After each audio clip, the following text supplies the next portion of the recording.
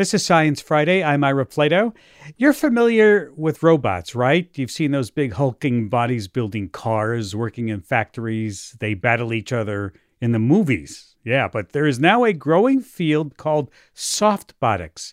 And these are thin, flexible materials closer to human skin than to a transformer. And there's been a breakthrough in this field. Softbotics can not only conduct electricity, but can heal itself from damage. Wow. So how could these materials be used? Joining me to talk about this is my guest, Dr. Kamel Majidi, professor of mechanical engineering at Carnegie Mellon University in Pittsburgh, Pennsylvania. Welcome to Science Friday. Thank you very much. Glad to be here. Tell us what this material looks like. Describe it for us, please. This material is a pretty soft and almost gel-like substance. It's very stretchy. It has elastic properties. It's kind of as soft as the softest natural biological tissue. So think even softer than skin. The material is electrically conductive. It has very high conductivity, enough to power digital circuits or even motors. And it also has this feature that it's self-healing. So if it ever gets damaged, if it gets torn, ruptured, punctured, the material can basically stick to itself. It can refuse and restore its elasticity and also restore its electrical conductivity. We're not talking about that liquid metal like the Terminator does in the movie and gets back together and heals itself? Well, in a sense, that there are elements of that in this material. Really? Yep. The material actually does incorporate a type of liquid metal alloy. This is a eutectic blend of gallium and indium. So gallium and indium by themselves are solid at room temperature, but when you mix the two together, they form this eutectic where the alloy is liquid. And the liquid metal basically allows the conductive pathways within this material to quickly restore themselves, to heal themselves if it ever gets damaged and pressed back together. So we mix in that gallium indium liquid metal along with silver flakes, and all that is suspended within this polyvinyl alcohol gel. That sounds really cool. What makes it different from other softbotics? The key difference is the fact that it's self-healing. So the material binds itself together through hydrogen bonds. So these are actually the same hydrogen bonds that produce forces between water molecules. And so these materials have a very high density of these hydrogen bonds. And when those bonds break, they can readily form themselves back together upon contact. The other important novelty here is that we're combining that mechanical or that elastic self-healing property with this electrical self-healing. So utilizing the liquid metal, we're able to get the electrical pathways to also instantaneously reform anytime this material is ruptured. So just to be clear, so I understand this, when you say self-healing, you don't have to do anything to it, like put a Band-Aid on it or something and unite the parts together. It knows how to do that by itself? Right. Yeah. Just like if you apply tape to a surface, it'll just readily wet and stick. So this material has this self-adhering type property. You don't have to apply heat. You don't have to do any special chemical treatment or stitch the material together. Just bringing it back in contact with itself is enough to reform those bonds. And so how much can you beat it up and still have it fix itself? Not that I'm advocating violence here. So I just wonder how much healing it can do. Well, pretty much the same wear and tear that natural biological tissue would undergo. And so, definitely if you were to really run this through the ringer and obliterate the material and remove material, you can permanently damage the robotic system or the soft electronics. The idea here more is to be able to create robots, machines, electronics that can just withstand pretty much the same wear and tear that natural organisms have to encounter in their daily activities. And so if you have your material rub up against the surface or just make some impact, if there's a cut or a tear or basically a bruise with these materials, they'll be able to restore their connectivity. They can stay functional. Anything beyond that, you would have to do more serious repairs to the robot or to the circuit. And so what would the best uses for this material be? What applications do you see? There's a couple of applications that motivated us to look at this. One of the primary motivations was actually to make electronics that are soft and stretchable and that can adhere to the body, basically function as a second skin or as an electronic sticker that could be used to, say, monitor the physiological health.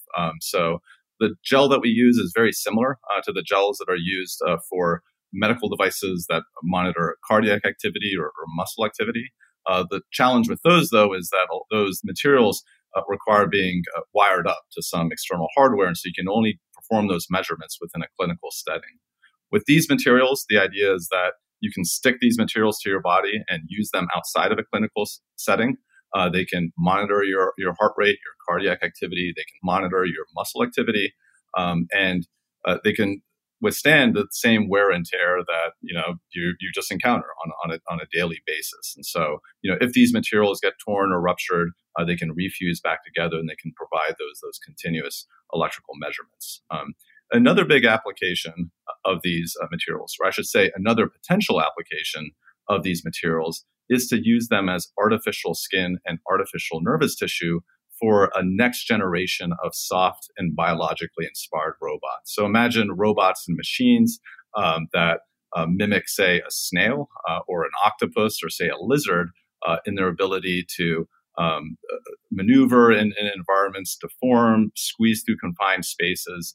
When we shift from kind of more conventional robotic systems to these softer, more biologically inspired robots, we no longer have the luxury of encasing or protecting all of the delicate electronics and soft materials within a hard case. So it's important that we make those materials robust so that they can withstand the types of impacts and mechanical loading that, say, a natural organism would experience. And just like with natural organisms that can heal themselves and repair any kind of damage or cuts, we would want those same properties in these soft robotic materials as well. So the soft robotic material could squeeze itself into tight places, searching for people or something.